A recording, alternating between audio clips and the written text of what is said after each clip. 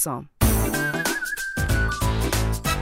The Jet Set Breakfast with Michelle Constant, 7 to 10 a.m.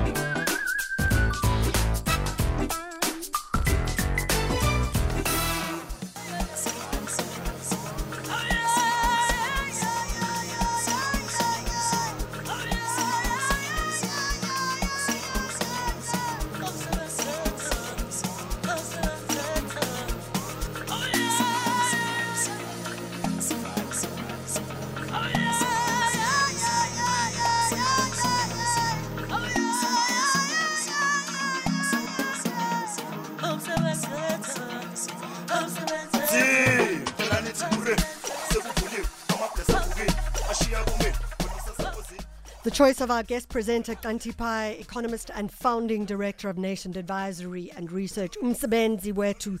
Our work in the next 55 minutes is going to be to talk about the economy in different ways.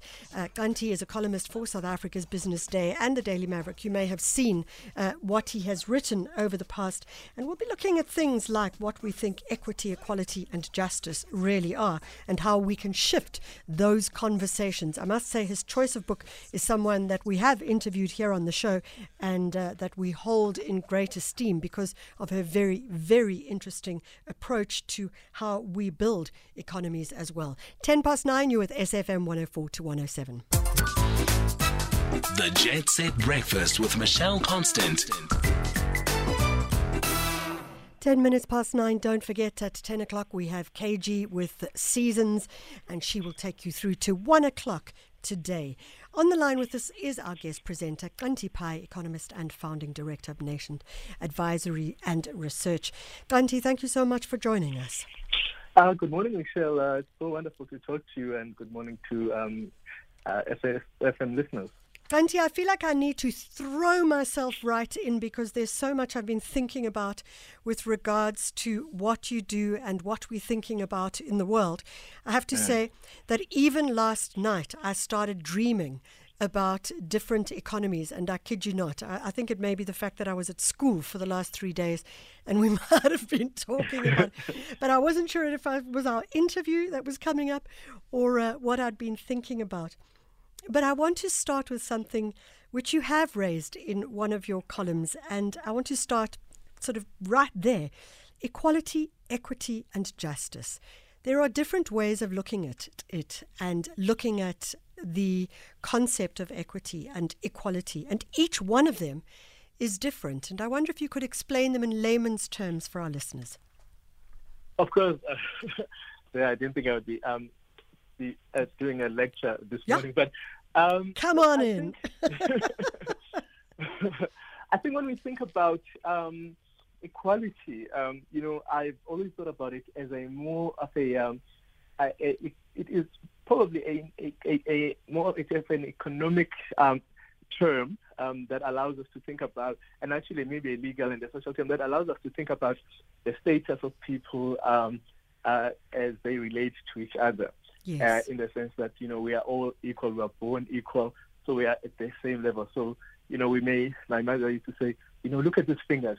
They're not the same, they're not equal. But even though they may be different sizes, they are still thought of as equal. Yes. Because they share equal status, while they may be of different sizes. Yeah. I think that's an important distinction in the way actually our economy works, but maybe we'll talk about this later. Whereas equity is probably a reflection, I guess, of, in our sense at least, a reflection of where perhaps people have been and where they're going. So we think in this country we talk about equity in the sense that we look at where different people are and they're supposed to be equal. And so we think about equity so that actually it's an aspirational kind of thing. That's not the right definition, but in the ways I think about equity, it's almost like a relative thing in which we look back and we look ahead and we say we seek equity so that people actually, in the way we share things, in the way we are, in the way we relate to each other. So those are the things I think about it in the sense that we have to have a thing that we think is important, which is equality, and it's almost legalistic, and then equity, which is probably the more economic type and social aspiration. So those two do not stand alone. I mean, if you're going to look at it as a triumvirate, the third part of that triumvirate then becomes justice. Talk to us about that for yourself. Well, it's difficult for me to talk about justice because I guess we have it's one of those things I've always thought about as, you know it when you see it. A lot of us have almost an innate sense of justice. This kind of thing that, something is just, even is unjust, even though, for example, it may be legal. Yes. This sense of a moral sense of what is right and what should be and what should not be. Yeah. And so justice is that thing where we think this is right, this feels right, this should be, and if it's unjust, it should not be, and it should not have happened in that sense. So Xhanti, I know I kind of threw you in the deep end, or with that particular question to start off with. But the reason I wanted to start off with the idea of thinking about equality, equity, and justice is that it is something that you've written about, and you've written about it in a variety of terms as well. And I think it does frame the journey that we might take in this country, and that we should be taking, and that we should have taken in this country as we move forward. And what it did for me is it made me think about your upbringing. I understand from what I read that you were raised in the Eastern Cape. Your mother was a domestic worker. And it made me think those are issues that were intrinsically tied into your world. And I wondered how they then threaded their way through to who you are today as an economist. Well, I think I was always going to be an accountant, economics. No. And then I did very badly in accounting, and luckily I landed up in an economics class. Yeah. And so that, but I think it's one of the most, I suspect, is a subject everybody's an economist because there's a sense of how things work. Really, it's about how things work. Not so much a science, but it is about actually a social science, how we think about our world, exchange things. So for me, it is a way of thinking, almost like a language, in which we actually relate to each other. And I think that's why the problems we are facing now, we are struggling to overcome them because of the language that we're using to define those things. Yes. So the economic language, the way in which we define things, and we say, whether we are talking about the exchange rate, the economy, inequality, or, in those problems. So I think that becoming an economist was, it's a way of thinking, really. The way for me, seeing the world and defining things, and almost actually very intensely connected to how people relate to each other. I guess, the way we relate to each other and the way the world is and the way should be, and really a way of thinking about the structure of our world and the way we as human beings relate to one another. That's how I mostly think about it. And so in the way growing up and the way, the way we are progressing, one of the things I always think about is always about the many, many factors that combine together, some of which people would say, are disadvantages, that actually are quite advantages, and some of them are advantages that were disadvantages. Those collection of structures and issues and events that led to something great in the end. Xhanti, I love the idea when you talk about the economy as a social science. And what's critical in that way of thinking is that I think that perhaps we always assume that when we think about the economy, we have to hand over to those who have the title or the academics. But if you are the gogo who is selling fruit or tomatoes or whatever at the side of the road or at a work site, maybe you're selling eggs, you are working in economics all the time. You're looking at your cost ratios, you're basically figuring it out all the time. And we need to pay credit and really start to think in many ways about the informal sector in that light. Absolutely. I always find a huge problem with the idea, and many people say this, that we don't own the economy, because we've always thought of the economy as the buildings in Sandton or the mines. So, we want to own the economy of this country. That's the language we use because it's something there rather than something here. Our own economic activity, our activities, our production, our trading, our interrelations with people as it relates to, this economic system. And I think that's where you're quite right when you talk about, it's the go-go or the accountant or the miner, because actually the economy is all our efforts and our hard work and our productive and trading things of value that we all create and put together. We call it an economy. And part of the big problem, of course, about the South African economy, as it were, is that many people are left out of that system. Yes. So many of them are not even in the informal economy. But the informal economy is an interesting part of our lives because, anyway, it is the so-called, unappreciated, unrecognized part of our productive activity, our daily efforts, because many times it is seen as less than. It is not. It's an outside. It's a second economy, but it's critically important because actually it is the building blocks of how people actually by themselves create things. They participate. They are active, and one of the worst things we've done in South Africa is to actually think about it as almost a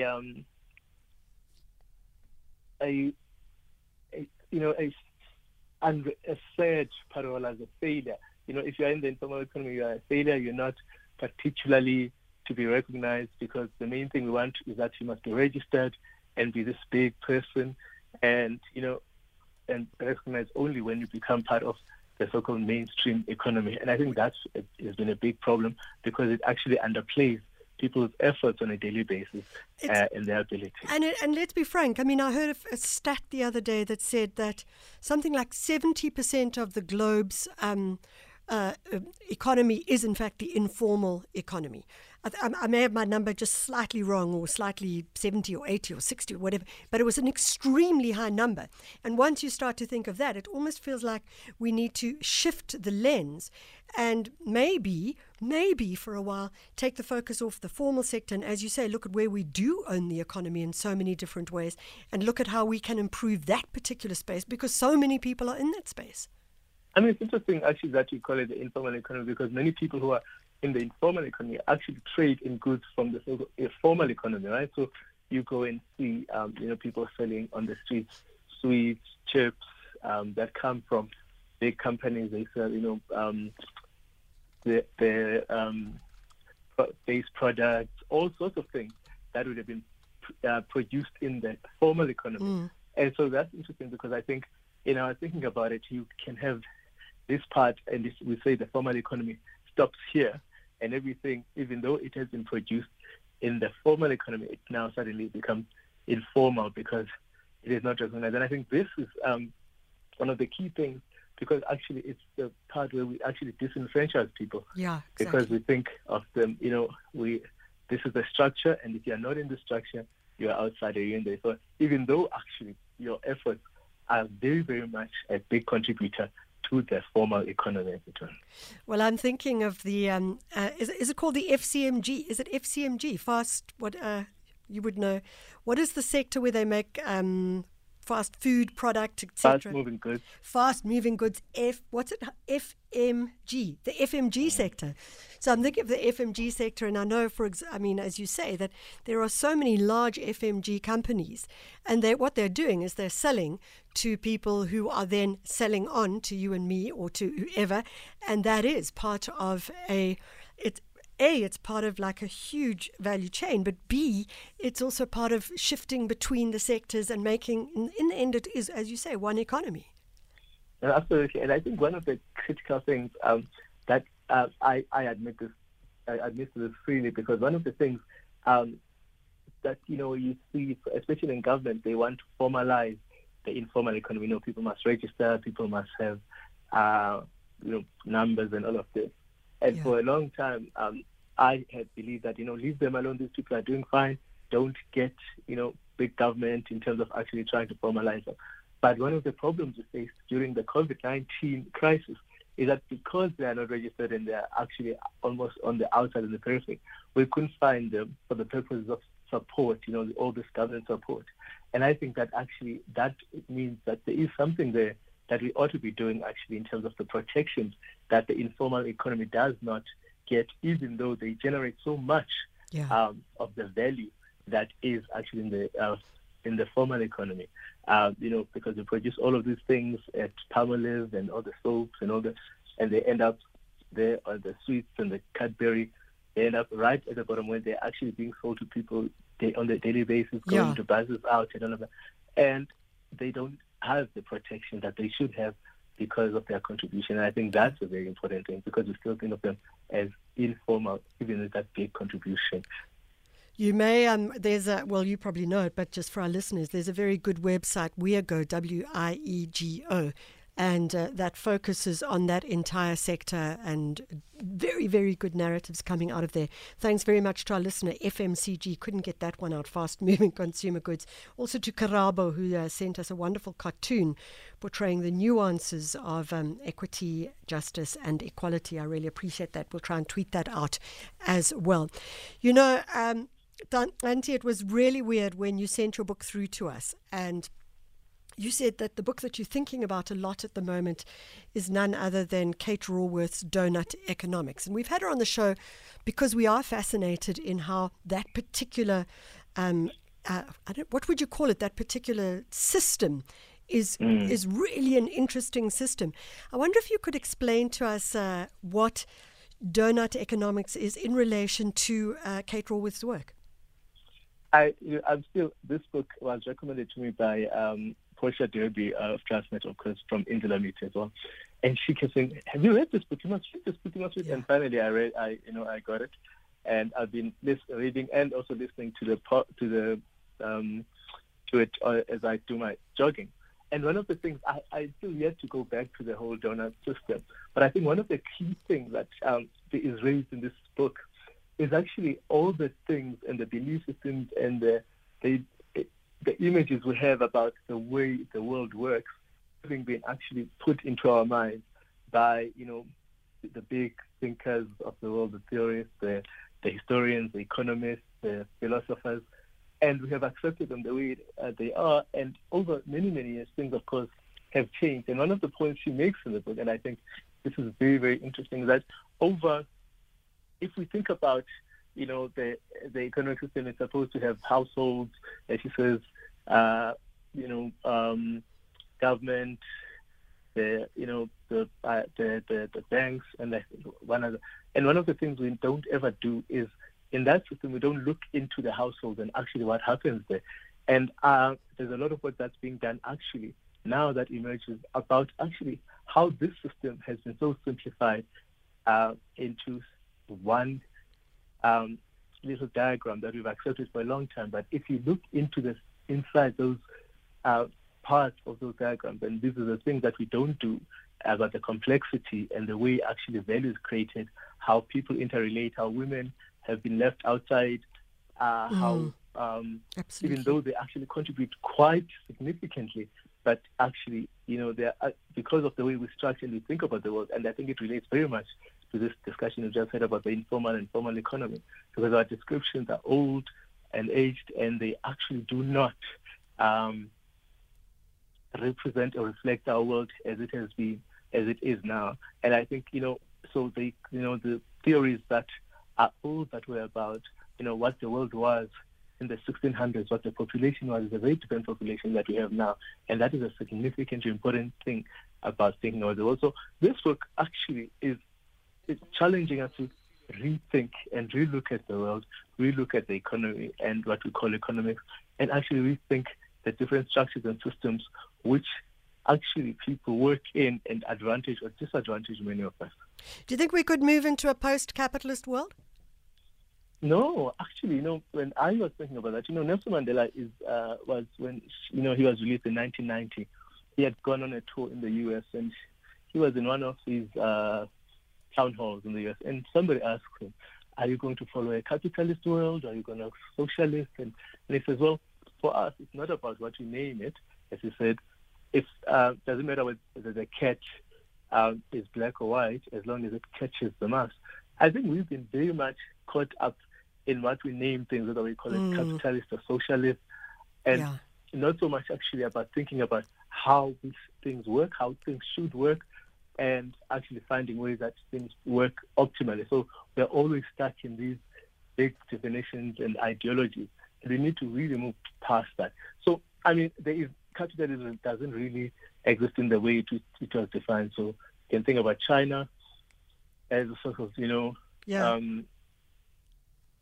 communist country or socialist, but very much a capitalist system. Absolutely, in which they work. Yeah. So I think we have to think about it. The U.S., very, very afraid of being a socialist country, but with a huge social system. In South Africa, so we have to actually think about what are the outcomes that we want, and when we define those outcomes, then we go back and say, how do we actually get there? So it's a huge thing that we are always stuck in, whether it's capitalism or it's not, because we are being left behind by those, because we are stuck in the definitions, and by being left behind actually in the work and the outcomes that we want, because the way the world works no longer works in the simple form of whether it's a market economy or so I think we need to get past the ideology and those kinds of discussions and think, what are the outcomes that we want, and then try very much to build ways in which we get there. Yeah. Our guest is Xhanti Payi, economist, opinionist, columnist, and looking at different ways of looking at the numbers of our country and the economy. So much more to talk in that book that we mentioned earlier, Kate Raworth's Donut Economics, and it's well worth taking a look at that. Some fascinating stuff coming out there.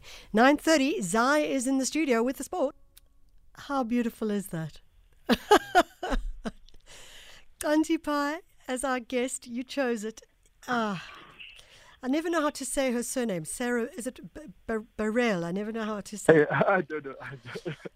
But what a perfect little bit of slow radio that is, hey? It's fantastic. There's so many, much of the music that I've enjoyed over the years. Some of it very meaningful, some of it just, running with. It's fantastic. Just thank you so much for that. That's really fabulous. Xhanti, before we go to your first guest, there's something I wanted to just ask you quickly, and it's something I've been thinking a lot about lately, is how we measure a country's success. And I know that the economist Joseph Stiglitz said that we need to move past the GDP and try to find a much broader, measure of sustainability. What's your take on that, and how do we, is it always going to come down to the GDP, or can we find very different ways of doing it? This is a great question, because actually in the book that we're talking about is one of the big questions around how we measure our country's, success and progress. And I think the main thing that we are trying to do, all the time is to measure progress. People's achievements and what we're doing, so that we can actually tell whether or not we need to do more, what interventions we need. And that's why I suspect GDP growth and GDP itself is a problem, because it's an aggregate. And aggregating is almost like, generalizing, because it tells us something about how we are progressing. And many countries have progressed by GDP, but a lot of people have, but the conditions of people in the same country will not be the same. So if you think about a place like Angola, that, for many years has been seen as, big growth, 5, 6, 7% growth, and they can achieve that actually by just pumping out more oil and building more buildings. But a lot of people, if you go to Angola, you see the kind of grinding poverty, people in the streets, hungry, suffering, and you would think, well, surely that number is a problem, because it does not really actually tell us much about the human condition and human progress. And I think we need to find the kinds of numbers that tell, the kinds of measures that tell us what is happening and where we need to improve, so that actually everybody, is participating, is reaching their best potential. And then in the most important sense, progressing. I think one of the things we most want, and it's well defined in South Africa, that we want every human being, a South African, to reach their highest potential. Yeah, and exactly. That is very difficult to reflect in GDP, and many people have been left behind. And actually, it's misleading in many ways, because sometimes we will talk about, South Africa is not progressing if we compare it to Kenya, because Kenya is growing at 5% and South Africa at 2%. But, if you think about it, the size of the South African economy and the size of the Kenyan economy are quite far apart. And 2% here is a huge number relative to 5% in Kenya. So if the U.S. economy goes by 2%, they outpace South Africa 5% on any day. And so it does not tell us much about actually the progress we are making. We make these sort of spurious kinds of comparisons. So we need better numbers to tell us how people are actually progressing and how we may want to work together to intervene so that people are doing better. GDP has not been able to do that. Not that it's a failure in itself, but it is not the best measure we could use. There's a fantastic book, and I've completely forgotten the title, but it's written by a Dutch journalist where she talks about how numbers lie to you and how you can use numbers in ways of smoke and mirrors. And I think that the numbers of the GDP they don't lie to you, they tell you what is, but they also don't tell you what isn't. And that is, of course, the challenge. It doesn't say, well, your binding constraint, for example, might be early childhood development or whatever the case may be. Xhanti, your first guest, Nompumelelo Runji, she used to work for the German Development Agency and she now runs the Democracy Works Foundation. Talk to us about why you've chosen Nompumelelo.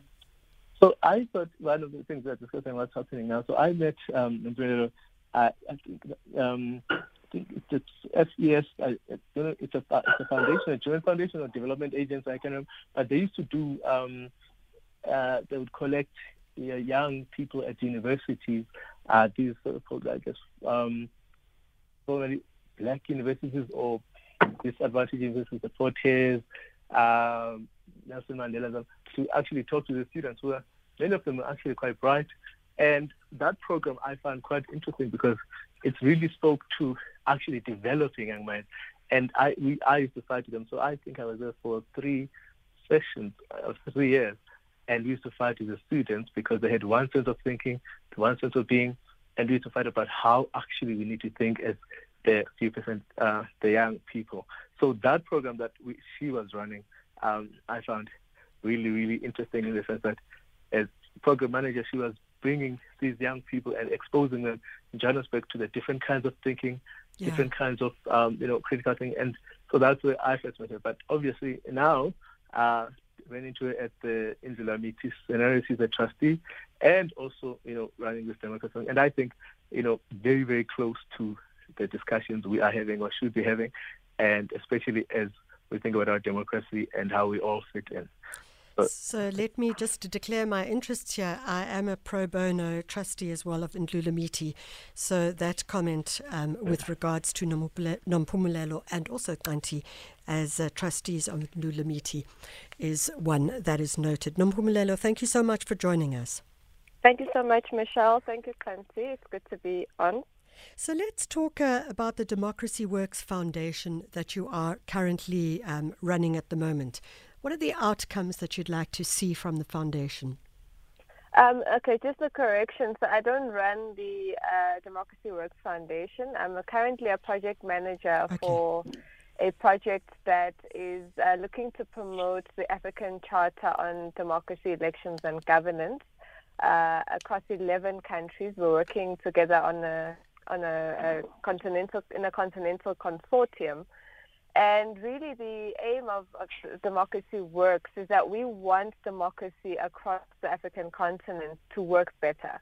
Yeah. And so we really are committed to supporting particularly civil society and civic initiatives that seek to empower ordinary people as well as to hold governments to account for achieving the ideals of democracy.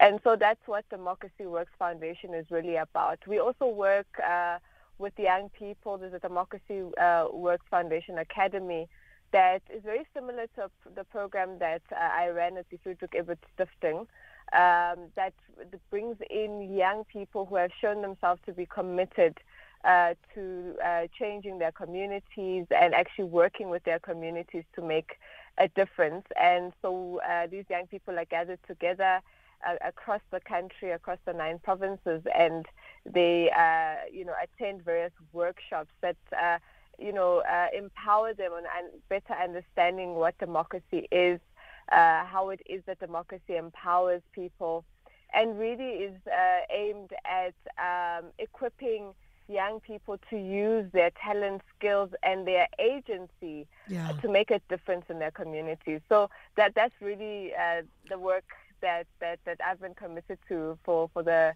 larger parts of my career. So Nompumelelo, I mean, we get you then, of course, at a really interesting time in our own voting storyline or voting narrative here in South Africa, and I'd love to hear from both of you your feelings as we move forward. We've heard what the outcomes were of the judge with regards to the elections this year. How do you feel about that? And when we talk about democracy, how do you respond to that? Well, I think it's an important decision or recommendation that was made by Justice Xhanti. Of course, elections are not just about what happens on voting day. Yes. They're also about what happens and transpires before that. And I think the consideration is whether or not political parties will have the space to campaign and be able to persuade the electorate, but at the same time, whether the electorate has sufficient freedom of movement, etc., to be able to engage with political parties as well. So we need to keep in mind that we need to protect civil liberties and political rights, so that when election day comes, we can actually be able to say that truly these were free and fair elections. So I take the point that the special inquiry into postponement of the elections. Of course, we're having these elections under the cloud of the COVID-19 pandemic, which has really limited some of those rights and freedoms that we generally enjoy under the Constitution. We are under lockdown. There are certain precautions that we need to take, and so the level of engagement in political activity has really been diminished.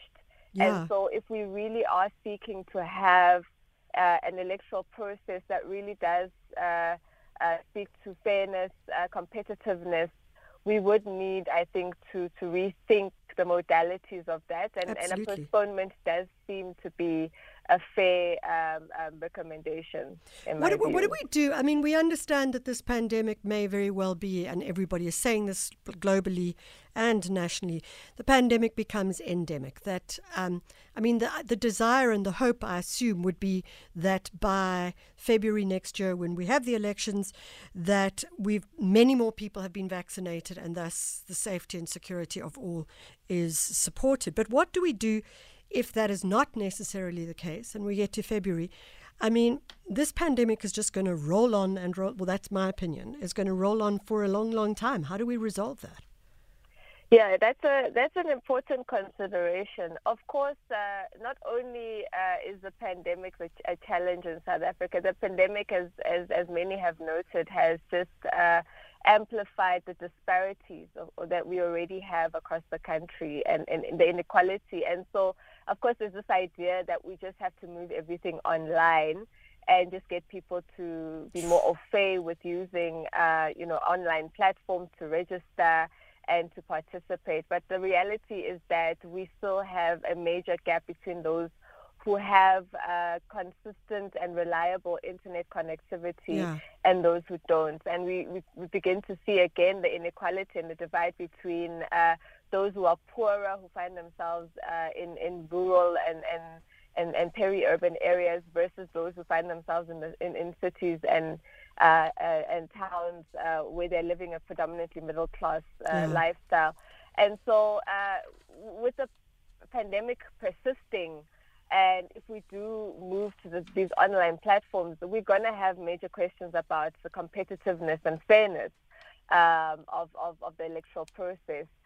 But it is something that we need to consider and think about, because we can't, of course, postpone the elections indefinitely. It will also depend on, like you say, how fast the rollout of the vaccination program is and where we are in February. But, would we have the certainty to know at which point enough people would have been vaccinated? And those are questions that are up in the air right now. So we do need to go to a break, guys, but when we come back, I have a question for both of you, and Nompumelelo talks to your work with youth programming. Xhanti talks to your work with young people as well. If we're going to move forward and we're going to get youngsters, and by youngsters, I mean, we could be talking about teenagers, not necessarily kids who are in tertiary education. We could be talking about kids who are still in senior school or whatever it is called now. What are the ways of teaching our world to them?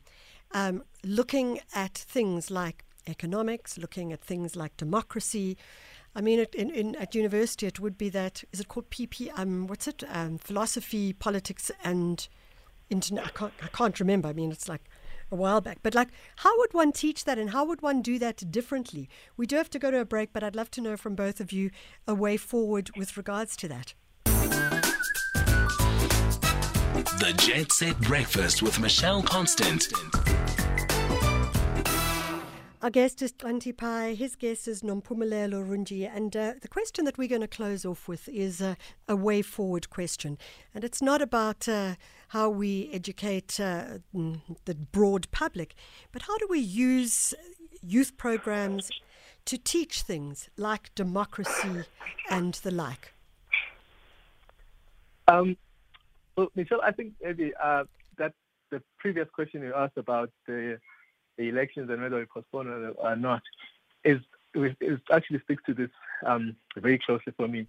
I thought that, as an American journalist, editor, former editor of the New Reply, a guy called Leon Wiesel here, and he made this point about democracy that, we are societies of opinion.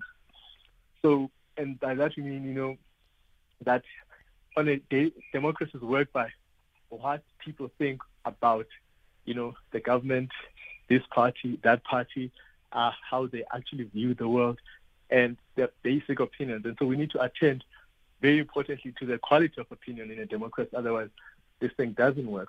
And so when I think about that in our elections, and some of the arguments that have been made about postponing it, tells me something about how we are really intent on the ways we have always done things. So, we're not going to be able to do, to change people's minds, to convince people if we don't do it in big rallies or, maybe perhaps door to door in ways that have that touch. But the world is changing, and we have to, we are now recognizing, the whole fourth industrial revolution, the way we actually interact and how everybody gets information and how we actually, inform people and change their, attend to their opinions and educate them about whether the party, its views, its manifesto.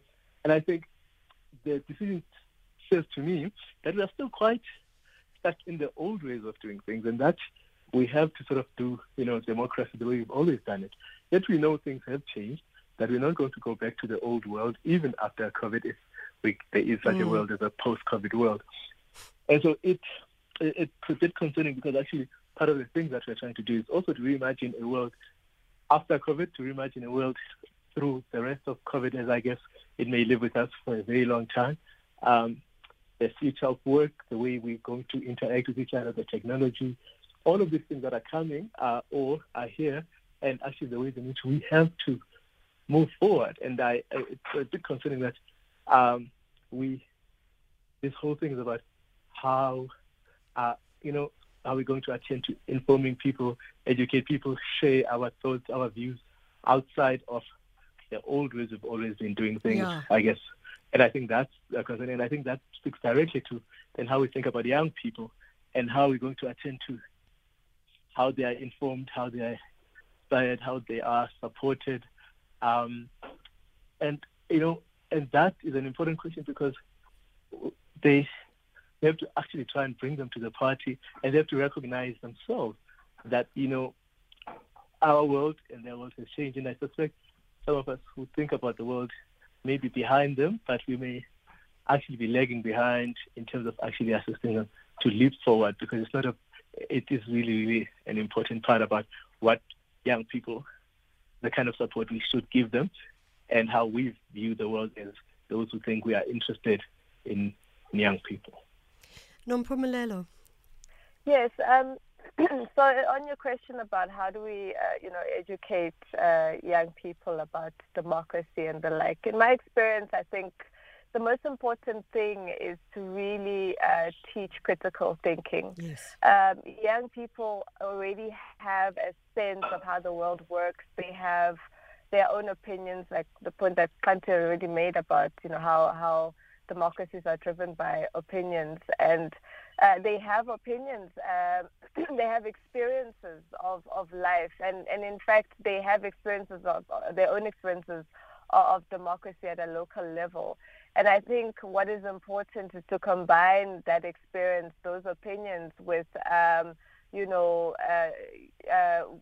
helping them understand where to go for information. The seminal readings, in the development of theories, the various theories of democracy and democratic practice, and help them to incorporate that into their own activism, into their own thinking about how to make changes in society. Because young people are energetic and they're really committed to building, an inclusive society where they have access to opportunities, but also to resources. And so I think that's the most important thing. But also on the point of, understanding that the world is changing, is that we have to create an enabling environment for young people. Yeah. So they are tech savvy, they know how to use technology, but how can we make that more accessible for them, cheaper for them, and teach them ways of using that technology as platforms for influence. And I think that those are some of the things that we really need to be thinking about. I mean, in the short term, the postponement of the election, I think, does open up room for the necessary changes in terms of how we engage politically to happen. Yeah. But that's not just going to be the job of the IEC and the government. We're going to have to look at, ICT and how it is that those services are provided and how they can be expanded so that more people can have an opportunity to participate. Nompumelelo, thank you so much for joining us, Nompumelelo Runji, and the guest presenter on the show, Xhanti Payi. Xhanti, thank you so much. You've really raised some very interesting things. I'm thinking of what you've both said about education as well, and I'm thinking of that fantastic project, Play Africa, where they teach young kids to work at the Constitution Hill and even in the courts as well, and focus on learning about the Constitution, learning about democracy. There are so many different ways that one can do it. Xhanti, you get the closing words, and I suppose the question for the closing words are you positive? Yes, absolutely. I mean, I think that Yes! Not every day, but definitely I think that one of the key things I'm positive about, and I think, we have to do, as Nobelo was saying, is that we have, everybody thinks about the future, the future of work, the fourth industrial revolution, this thing that's coming at us, that's going to destroy jobs, that's going to leave us. But it also gives us the opportunity to actually take it upon ourselves to, allow young people to come forward and take part in actually solving problems through these platforms. And I think the question is, how are we going to allow for that space and empower them to be able to actually take this moment, not as something that's coming at them, but something that they can engage with so that they can actually move forward. And I'm sort of positive in that, in some of the work that I've seen happening and some of the we are trying to do on this. So I'm very positive. Xhanti Payi, thank you so much for joining us, and a Thank fascinating conversation around the world we want to live in and the world as we move forward. That's it from us. We're going to say goodbye, no longer good morning. It's 10 o'clock. It's time for the news.